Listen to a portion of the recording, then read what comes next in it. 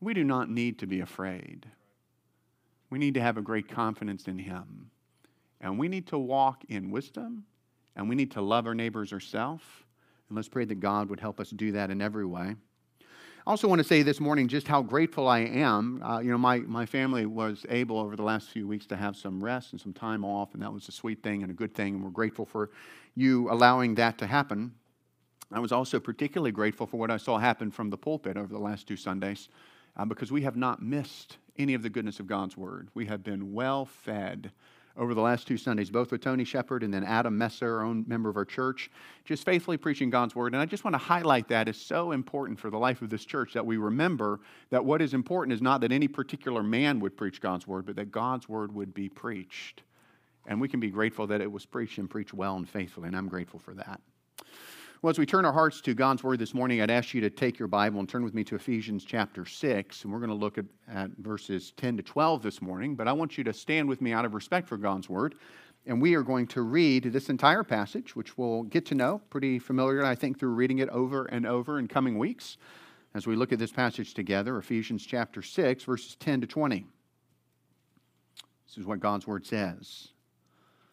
Finally, be strong in the Lord and in the strength of His might.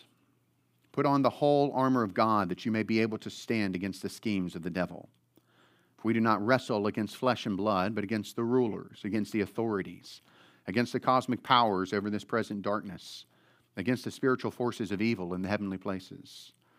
Therefore, take up the whole armor of God, that you may be able to withstand in the evil day. And having done all to stand firm, stand therefore, having fastened on the belt of truth, and having put on the breastplate of righteousness, and as shoes for your feet, having put on the readiness given by the gospel of peace. In all circumstances, take up the shield of faith, with which you can extinguish all the flaming darts of the evil one. And take the helmet of salvation and the sword of the Spirit, which is the word of God, praying at all times in the Spirit with all prayer and supplication. To that end, keep alert with all perseverance, making supplication for all the saints, and also for me, that words may be given to me in opening my mouth boldly to proclaim the mystery of the gospel, for which I am an ambassador in chains, that I may declare it boldly as I ought to speak. This is God's word for us this morning. Please be seated.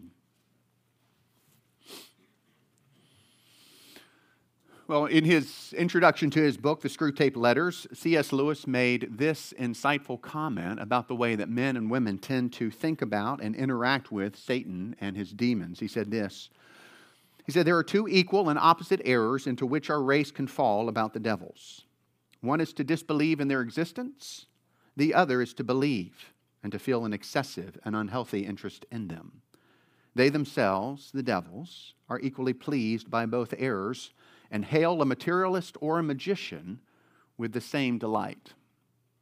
Now, we can see the truth of this statement in our own day. There are many in our country today who disbelieve in Satan and demons. They imagine the devil as little more than a fairy tale. They think of him as just something that religious people use in order to kind of enforce their morality on others. But it is also true that in America in our day, many people have what Lewis would describe as kind of an excessive interest, an unhealthy interest in Satan and in demons. I think it's very clear to see that our culture is growing darker.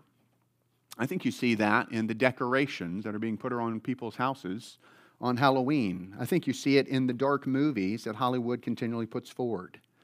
So Satanism and the occult are front and center in many of the movies that Hollywood is kind of continually putting out before us, and unfortunately many people seem to unthinkingly watch those. Even many professing Christians seem to unthinkingly watch those. And we may argue that the images in those movies aren't real, so what's the harm? And to that we would simply say that the images don't have to be real, whatever that means, for them to be satanically inspired and spiritually poisonous. And that is what they are. Instead of indulging in darkness, Christians should remember that Satan is real, that he's powerful, that he is unspeakably evil, and that we need to resist him in our day. If we're going to live in a way that God has called us to live, if we're going to walk in a way that God has called us to walk. In other words, we need to remember that as believers, we are involved in an ongoing, continual spiritual battle. It's a real battle. We don't see it as it is just yet, but it's all around us. It's as real as we are, indeed more real in the sense that God and Satan are warring, and we are in the midst of it, and it's very, very serious. And God's Word takes it seriously, and this is one of the things that you see in this passage that we're going to be studying for, perhaps the next 4 weeks. I'm kind of looking at it as a 4-part study. It may be a 6-part study. We'll see as we work our way through it, because there's a lot here. It's interesting to me that at the end of this epistle, this letter, there's so much here about spiritual warfare, and we need to take the time to study it and understand it and know it so that God can help us to live in a way that's pleasing to Him. Because, as in every other way, the Bible doesn't leave us orphans in terms of how we're to think and in terms of how we are to act and live. And spiritual warfare with Satan and all the hosts of hell is a reality that we must know about and consider and live in light of so that we can live as light in a very dark world. So we're looking at the book of Ephesians again. This is really kind of the final teaching section of this book. It's what's on Paul's mind at the end of this magnificent letter. And really, we're kind of coming to the end of what's been the application portion of this book. So Paul, since Ephesians chapter 4, has been kind of unpacking for us how we are to live in light of the redemption that Christ has won for us, in light of God's plan for all of history to redeem a people for His name, the church. How are we to live in light of that truth? And we were told by Paul at the beginning of Ephesians chapter 4 that we are called to walk in a manner worthy of the calling which we have been called in Christ. And we have seen what that looks like.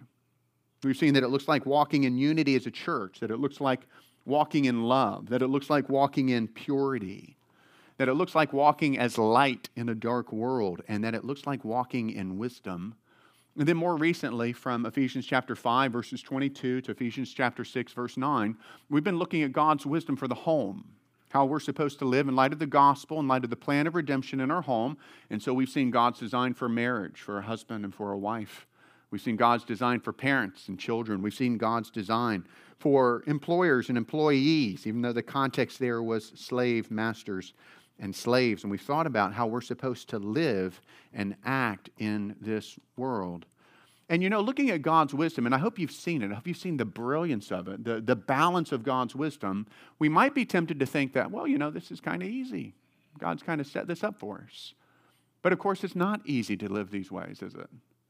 No, we find over and over that we stumble and we fall and we fail to live in the way that we desire to live and in the way that God's called us to live. And much of that has to do with our sinfulness. But it's not simply that, is it? It's more than that. We also have an enemy that is at work to deceive and to discourage and to trip us up. Satan and demons are real and they are at work. They're trying to get us off track. And that's why Paul ends this letter the way he does. He wants to kind of arm us ahead of time so that we know that we're in a fight, so that we can fight in a way that brings honor to God. And he's unpacking all of this for us in these 10 verses. This is a serious passage. It's a passage that highlights the power of Satan. You see that here. But it's also an encouraging passage because we remember as the people of God, we are not fighting from the standpoint of defeat.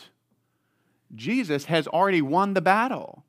And so as we engage in this warfare, we need to remember that we're engaging in this warfare from the standpoint of victory, the victory that Christ has won for us. So this is an incredibly hopeful passage because God has given us everything we need to live in a way that pleases Him despite our enemies. Now we're looking at verses 10 to 12 this morning, and in these 3 verses, I want us to learn kind of 3 truths. We're going to see 3 points here. We're going to learn about the resources that we have for spiritual warfare. We'll see that in verses 10, the first part of verse 11. And then secondly, we're going to learn about the nature of spiritual warfare. We're going to see that in the second part of verse 11. And then we're going to learn, thirdly, about the identity of our spiritual enemies. And we're going to see that when we look at verse 12. I hope that you will open your hearts and your ears this morning and listen to what God has to say to us through His Word, because He loves us, and so He tells us these things so we can be prepared to live for Him. Look at that first point, the believer's resources for spiritual warfare. Verse 10 to the first part of verse 11. Finally, be strong in the Lord and in the strength of His might. Put on the whole armor of God. That word finally there in the first part of verse 10, it lets us know that Paul is beginning now to kind of bring this letter to a conclusion. He's bringing his thoughts to a conclusion, and now it's interesting that he ends where he is, as we said before, because the last thing on Paul's mind as he writes to these Ephesian believers, is this issue of spiritual warfare. Again, he wants us to be forewarned and forearmed so that we can fight. Paul knew that Satan did not want these Christians to live in a manner worthy of the calling with which they've been called. Paul knew that Satan and his demons were going to be at work in the lives of these believers in order to keep them from doing that, to attack them. He knew that was going to happen. Satan does that to us as well, doesn't he? So God's word speaks to us as well this morning. In this section, Paul begins by giving some commands, 2 commands to the Ephesians: to be strong in the Lord, there, the first part of verse 10, and also to put on the whole armor of God, the first part of verse 11. These 2 commands are given to us, and these 2 commands show us 2 resources that believers have been given in order to engage in spiritual battle against our spiritual enemies, Satan and fallen angels, the demons who follow him. Those resources are God's power and what Paul calls the whole armor of God. So let's look at those one at a time. Let's look at God's power first. Look at the first part of verse 10. Finally, be strong in the Lord and in the strength of his might. Now, in the original language, in the Greek, that command there to be strong, it's in the passive tense. And so it can be translated this way: be strengthened in the Lord and in the strength of his might. And that's a very important point, because Paul is not telling us, hey guys, we're at the end of the letter, we're about to break the huddle and go out and play, and what you really need to do is work hard in your own power to do this. He's saying, no, what you need is to be strengthened by a power that's outside of yourself. You need the power of God at work in your life here, because Paul knew that in and of ourselves, we are no match for Satan. You have to, brothers and sisters, you have to understand that. If you think that you're a match for Satan and you go on your own resources, you're going to crumble just as quickly as Peter did on the night when Jesus was betrayed. And Peter says, they may all run away from you, but I won't run away. And then what happens? He's sifted and he falls, because our enemy is stronger than we are. But we don't have to face Satan in our own strength, do we? That's what this verse tells us. That's what this command tells us. It tells us there's a resource that's available to us, and that resource is nothing less than the power of God. And what is the power of God like? Well, if you've been with us from the beginning of Ephesians, Paul has unpacked for us what the power of God is like. Listen to some of the ways that he described the power of God. He called it in chapter 1, verse 19, the immeasurable greatness of his power towards us who believe. What's his power like? It's immeasurable. It's infinite. A little later on in that section there, in verse 20, it's the working of his great might that he worked in Christ when he raised him from the dead. So the very same power that God displayed in the resurrection of Jesus, brother or sister, is at work in you this morning so that you can engage in spiritual combat against the enemy. It's available to you. It is in Ephesians chapter 3 what Paul called the power that strengthens us in the inner man so that we are able to know the love of Christ and be filled with all the fullness of God. And that's a big deal, to be filled with all the fullness of God. It's that kind of power. In short, this is the very resurrection power of God. It is the long arm, the strong arm of omnipotence that is available to us to fight. And the fact that this command, be strong in the Lord, is in the present tense in the Greek means that we are to be strengthened by God continually. This isn't a one-time thing. I prayed that prayer, a few years ago. It's not like that. It's day by day being strengthened. It's really moment by moment, kind of humbly coming to God and say, give me your strength to fight. Give me your strength to obey. And the glory is that God's power is always available. We may not always take advantage of it, but it's always available to us. And that's a wonderful thing. How do we access this power? I found John MacArthur helpful here. He said, appropriation of this strength comes through the means of grace, prayer, knowledge of and obedience to the word, and faith in the promises of God. You see, friend, you can't just sit back and expect that you're just going to be able to kind of coast through the Christian life okay and just kind of do okay. You can't let go and let God. Instead, this command is active. You have to actively obey this command to be strong in the Lord and in the strength of his might. And what does that look like? That means actively going to God and seeking him for the grace. It looks like taking advantage of the means of grace, the Word of God and prayer that God has given us in order to strengthen us. So if you will not read God's Word during the week, if you will not pray during the week, you should not be surprised if you stumble and struggle. No, God has given us resources through which He gives us His power, and we need to take advantage of those resources. It is an active dependence on God, and it's a continual one. And as we do that, God is faithful. God will give us the power we need to fight. It is a great thing to have the power of God at work in us, but then there's another resource we have here, another resource for this battle. Notice what he says there, the first part of verse 11. This is the whole armor of God. Paul says, put on the whole armor of God. That word there that's translated the whole armor of God, it speaks of a complete set of armor that's useful for defense and offense, for protecting yourself and also for going on the attack. And we'll see that as we study the rest of this passage. Now, Paul was imprisoned in Rome as he wrote this letter. It's possible that at that moment he was kind of chained, shackled to a Roman soldier. That was a common practice. It's very possible that as he writes about the whole armor of God and kind of spells it out for us, that he's actually looking and seeing armor in front of him. He's able to work his way down as he does that. That's possible, but if you noticed Rob Smith earlier in the service, he read for us some Old Testament background to this. Where does Paul get this idea from? He gets it from Isaiah chapter 59, where Isaiah speaks of the Lord as a warrior clothed in armor who would bring salvation to his people. And I love that. I love the imagery of our God as a warrior who saw that no one else could bring salvation, and so he comes and does it himself. He does it himself. Listen to Isaiah 59, verses 16 to 17. He saw that there was no man and wondered that there was no one to intercede. Then his own arm brought him salvation, and his righteousness upheld him. He put on righteousness as a breastplate and a helmet of salvation on his head. He put on garments of vengeance for clothing and wrapped himself in zeal as a cloak. The breastplate of righteousness there, the helmet of salvation there, it should sound familiar, because we're going to study it as we look at verses 14 and verse 17 of Ephesians chapter 6, where Paul describes this as a part of the armor of God. For our purpose this morning, as we think about the armor of God, what we need to understand is that the armor of God, these are spiritual resources that God has given us in order to engage in spiritual battle.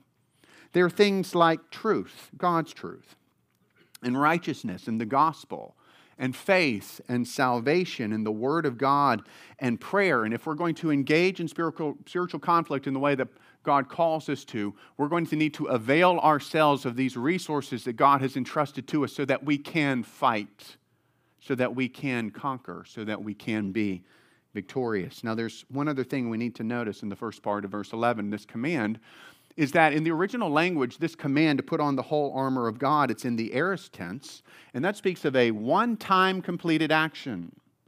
And the idea is that we are to put the armor of God on, and we're not to take it off. It's not something we put on and take off and put on and take off. It's something that we put on as believers, and because we will constantly be involved in spiritual warfare, it's something we never take off. If you've read The Pilgrim's Progress, which I trust by now you have, you'll remember that Christian early on in his journey, the Palace Beautiful, he is given armor, and he keeps that armor on all throughout the rest of his journey until he passes through the river of death. And then, of course, he's in heaven and the battle is over and the victory is won. And that's a good picture of what we must also do. We must remember that the believer's life is one of conflict. And so there's been several times when I've talked with another believer who's been sharing about his or her spiritual struggle, and kind of in exasperation, they ask, when is it going to end? Perhaps you've felt like that. Perhaps you feel like that this morning. When is it going to end? And the answer to that question I always give is, when you die. That's when the battle will end. That's when the victory will be won. The Lord Jesus, the apostles, the faithful saints through history, they have all engaged in spiritual conflict all throughout their life, and only when they crossed the river of death did they experience the fullness, listen, of the victory that Christ has already won for us. In the meantime, we fight. But one day the fight will end. We will cross the river of death. So Satan's lie that this is never going to end is a lie. It's not true. It will end. It will end when we cross the river or when Lord Jesus comes back. And to that we say, come, Lord Jesus. Come, Lord Jesus. So these two resources have been given to us for warfare, God's power and the armor of God. Next, let's look at the nature of spiritual warfare. Verse 11, second part of verse 11 there, that you may be able to stand against the schemes of the devil. Now in this verse, what Paul's doing is he's showing us what it looks like to engage in spiritual warfare. What does spiritual warfare look like? It looks like this standing. At the very heart of spiritual warfare is standing against Satan.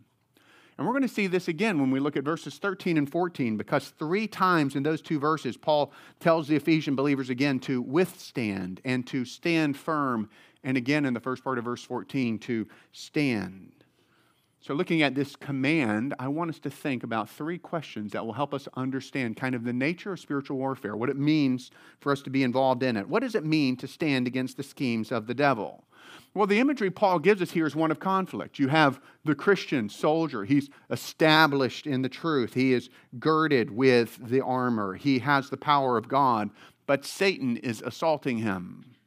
And Satan is stronger than him. And Satan comes with an attack, with a blow, and hits him. And Satan's bigger, and it seems like the Christian should be crushed. But for all that, the Christian isn't crushed. Instead, the Christian stands. He resists. She resists. Why? Because he or she has omnipotence at work through them. Because they have the armor of God on. And so instead of crumbling, instead of giving up, instead of fleeing, the Christian stands. The Christian resists the lie and answers back with the truth. And we'll talk about that a lot, Lord willing, in coming weeks. Strengthened by the omnipotent power of God, clothed with the armor of God, the Christian fights. He resists. He stands. And that is very much what it looks like to be involved in spiritual warfare. And that brings us to a second question. What are the schemes of the devil? What are the schemes of the devil? The word translated schemes there can also be translated strategies. In other words, these are the methods, these are the techniques that Satan uses in order to trip us up, in order to deceive us, in order to discourage us, in order to seduce us. And we don't have time to go into all of Satan's strategies. I will say 2 things about that. First, I'll say that Satan's strategies are not infinite because Satan is not God. He has a limited number of strategies, and by God's grace, as we study God's Word, we can learn about them so that we are forearmed against them. And then I would say, secondly, that Scripture lets us know what Satan's devices are, what his strategies are. So we can't say everything this morning, but let's just think a little bit about what God's Word teaches us about the strategies or the schemes of the enemy. In Ephesians chapter 4, verses 26 and 27, we learn that Satan often uses anger in his attack against the believer. Listen to what Paul says there. Be angry and do not sin. Do not let the sun go down on your anger, and give no opportunity to the devil. You see, in our anger, the devil is seeking an opportunity. 2 Corinthians chapter 2, verse 11, we see that Satan sometimes uses bitterness and a lack of forgiveness. Bitterness and a lack of forgiveness. Here's what Paul says there. Anyone whom you forgive, I also forgive. Indeed, what I have forgiven, if I've forgiven anything, has been for your sake in the presence of Christ, so that we would not be outwitted by Satan, for we are not ignorant of his designs. So we may feel justified, we may even feel righteous in holding and withholding forgiveness from someone who sinned against us, but actually we're falling into one of the schemes of Satan, who wants to trip us up and keep us from being able to serve the Lord. False teaching is another one of Satan's strategies, and he uses it to lead people away from the truth. 1 Timothy chapter 4, verse 1. Now the Spirit expressly says that in latter times some will depart from the faith by devoting themselves to deceitful spirits and teachings of demons. And friends, those are everywhere in our day. They're everywhere. Satan also uses our lack of self-control to lead us into sin. Speaking to married couples in 1 Corinthians 7, verse 5, Paul says, do not deprive one another, except perhaps by agreement for a limited time, that you may devote yourselves to prayer, but then come together again so that Satan may not tempt you because of your lack of self-control. Satan wants to use our lack of self-control to lead us into sin.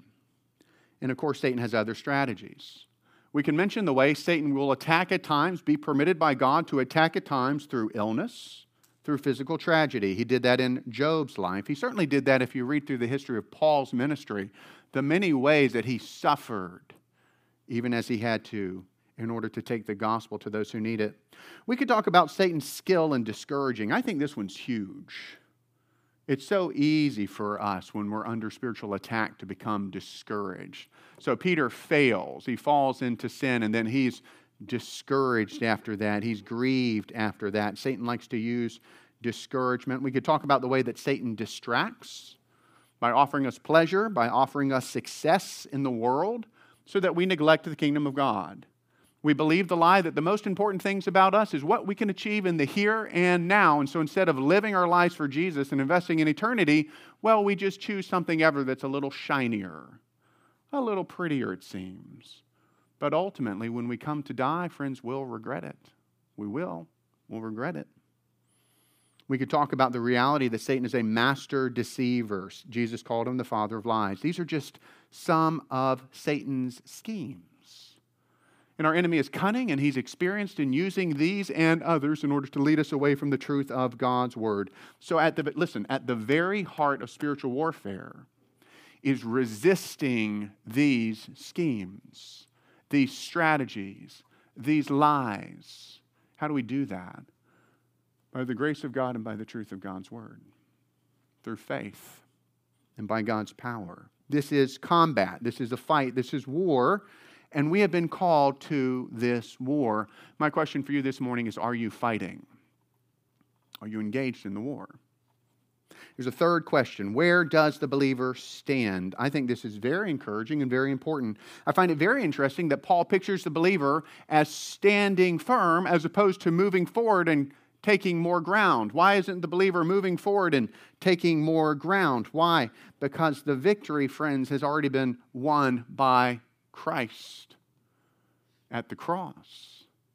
At the cross, Jesus overcame Satan. At the cross, Jesus won the victory. When Jesus cried out, "It is finished," that was not a whimper of defeat. That was a triumphant, exultant shout of victory over Satan and the forces of hell. And now those of us who are in Christ are called to enter into the fullness of that victory and to fight from the standpoint of that victory. And we've seen it. Listen, just think about the victory of Christ that's being seen in every generation. So if you're discouraged right now by the news, think about the fact that in every generation, King Jesus is calling out more sons and daughters into his kingdom. And how many of those are lost? None. The kingdom of God only advances. The kingdom of God only grows until the fullness comes. And then Christ himself will establish a perfect kingdom here. We must not be overwhelmed when we watch the crumbling of the city of man. Because the city of God is eternal, and we're citizens of that city. What good news that those who follow Jesus enter into his victory. This really brings us to the gospel, because the bad news of the Bible is that all of us have been defeated by Satan. That's the message that we're told from the very beginning. Our first parents, Adam and Eve, they were put into the garden to love God, to serve it, to make it better, but they listened to the lie of Satan.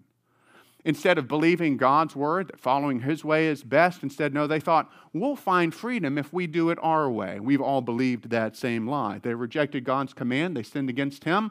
They fell into sin. We sinned in them, and because we came from them, we've all inherited that same nature that just kind of wants to live for self as opposed to living for God and as opposed to loving others. And we have all, in countless ways, fallen, been defeated by temptation and by sin, so that not one of us can stand before God and say, hey, God, I've done such a good job, I've lived such a good life that you should receive me into heaven. None of us can say that, because all have sinned and fall short of the glory of God. And left to ourselves, if we had to stand before a holy God and put our track record there, every single one of us would face his wrath and his judgment, and we would be separated forever from him in a place the Bible calls hell, and that's the great and final defeat. There is good news. Oh, brothers and sisters, the good news is that while all of us have been defeated, King Jesus was never defeated. He came into this world to conquer. He was a king. He is a king. He was born for the purpose of establishing his perfect kingdom. And what did he do? Well, he obeyed the will of his Father in every way. He lived the kind of life we should have lived, but we failed to live. We were overcome by temptation, but he was never overcome by temptation. And when the time was right, at just the perfect, in the fullness of time, when God's plan was to be fulfilled, he comes into this world, lives a perfect life, and then dies on the cross as a sacrifice for sinners. It looked like defeat, didn't it? It looked like Satan won, didn't it? But no, he cries out, "It is finished." Why? Because he had won the victory. And he rose from the dead in a display of that victory. And now there's this glorious hope. Friend, if you will this morning turn from your sin and put your hope in this Savior, Jesus, he'll be your Savior. And you will enter into his victory in this way. God will look at you as if you lived his perfect life. And all of your sins, all of the ways you failed, well, all of that will be covered by the perfect righteousness of Christ. That is the way to be saved. But then, brothers and sisters, what we're seeing in this passage this morning is it goes further than that. All of us who have been saved have now been, as it were, brought into this spiritual army. We've become soldiers for Christ, and we've been given a task of fighting and of coming into this victory that Christ has won for us. And our task is not to overcome in some ultimate way, because Jesus already has done that. Our task is to honor our King by standing firm, by not giving up any ground. That's what we're called to do in spiritual warfare. To live in light. What is the nature of spiritual warfare? It is a participation in Christ's victory. It's standing against the schemes of the devil. It's this manful resistance to Satan. It's simply not giving up. It's not giving up. No, it's trusting God. It's a hard fight, but it's a good fight because Christ has already won. More briefly now, a third point, verse 12, the identity of our spiritual enemies. It's been 2 weeks since I preached, so we're going to enjoy this a little bit. Verse 12. Verse 12, the identity of our spiritual enemies. For we do not wrestle against flesh and blood, but against the rulers, against the authorities, against the cosmic powers over this present darkness, against the spiritual forces of evil in the heavenly places. Here in this verse, Paul gives us greater clarity, greater insight into the identity of our spiritual enemies. He tells us first who our enemies are not.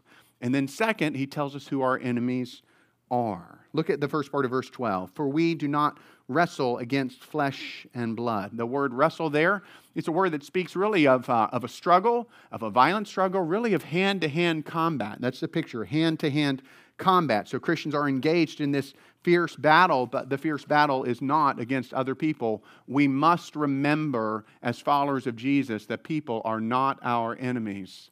Even in an election year in America, people are not our enemies. They are our mission.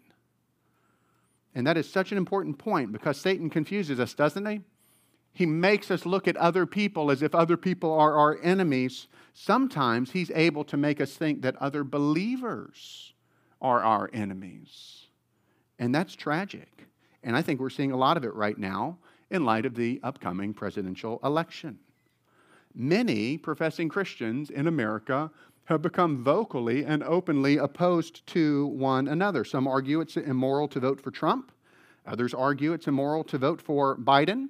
These disagreements have become more heated because of the tragedy we've seen of this year, the racial tension, the death of George Floyd and Breonna Taylor and others. Many friendships among Christians have ended over these issues of politics. And that's tragic. It's tragic because the things that unite us, the gospel, Jesus, eternity, well, those things are eternal. And the things that are dividing us right now, they're temporal. They're passing.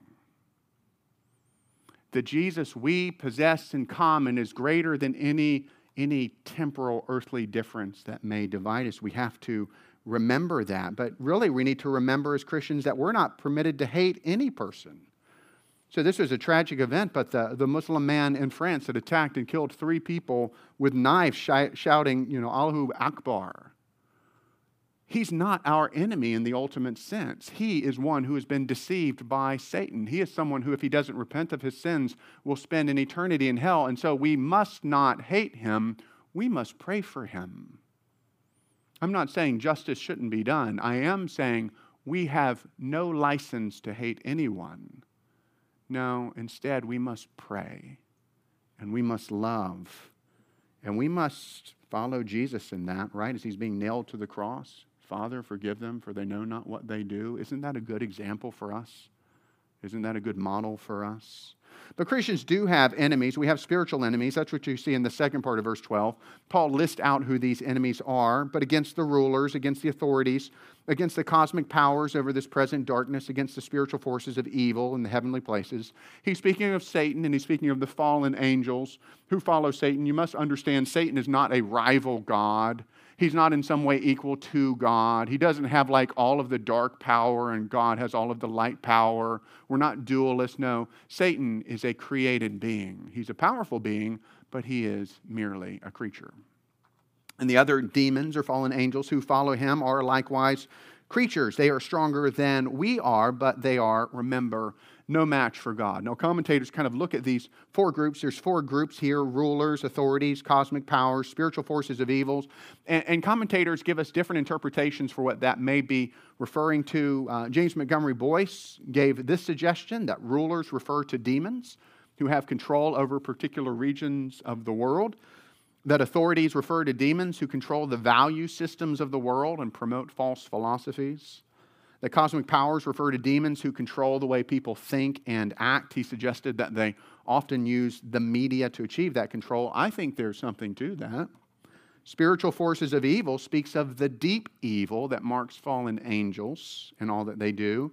I think that's possible, but I don't know that Paul's purpose here is to kind of set out a precise power structure in the way that Satan has established the kingdom of darkness over this world.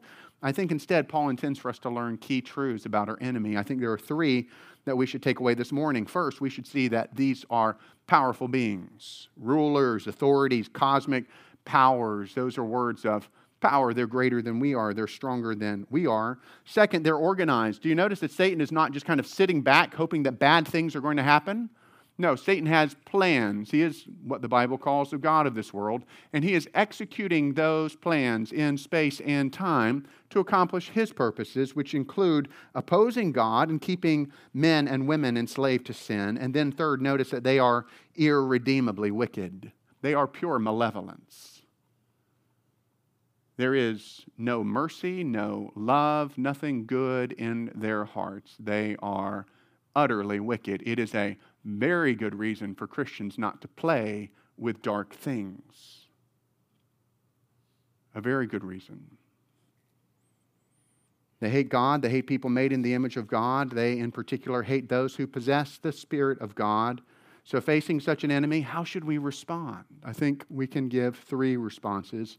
Brothers and sisters, we should live soberly and carefully in this world. The American soldiers who were dropped behind enemy lines in German-occupied France, they had to be careful as they fulfilled the mission that had been given to them. In the same way, we have been given a mission. We sang about that. I loved how the songs just kind of all flowed together with the sermon this morning. We have this great commission, but we must remember, in a sense, we're on enemy-occupied territory in this physical world, and so we must be wise, and we must be watchful, and we must be prayerful, and we must be sober as we seek to cause Christ to be known. Don't you want your life to matter? Don't you want your life to matter? We must be wise in the way that we live. Second, we should stay close to Jesus. A sheep that wanders away from the shepherd is easy pickings for the wolves. It's not there's anything wrong with the sheep. A sheep is a sheep, but a sheep is no match for a wolf, and it's no match for a lion. And Satan is compared to a lion, as we read about from 1 Peter 5. And false prophets are wolves. And what that means, brother or sister, let me put it as plainly as I can. If you will not stay close to Jesus, if you will not stay close to the fellowship of the church, you will end up a victim of Satan. We need to stay close to Jesus. Third, and I love this one, we should be confident. Don't you love that we can end it that way? We should be confident. Why? Satan is far stronger than we are, but King Jesus is infinitely stronger than he is. There is no doubt about the way that the spiritual war will come to an end. Satan is already defeated, and one day we will see the fullness of his defeat when he and all the forces of hell are cast into the lake of fire, which is the second death. And that's why we rejoice to sing the song we sang earlier, Mighty Fortress is our God, that says this, and though this world with devils filled should threaten to undo us, we will not fear, for God has willed His truth to triumph through us.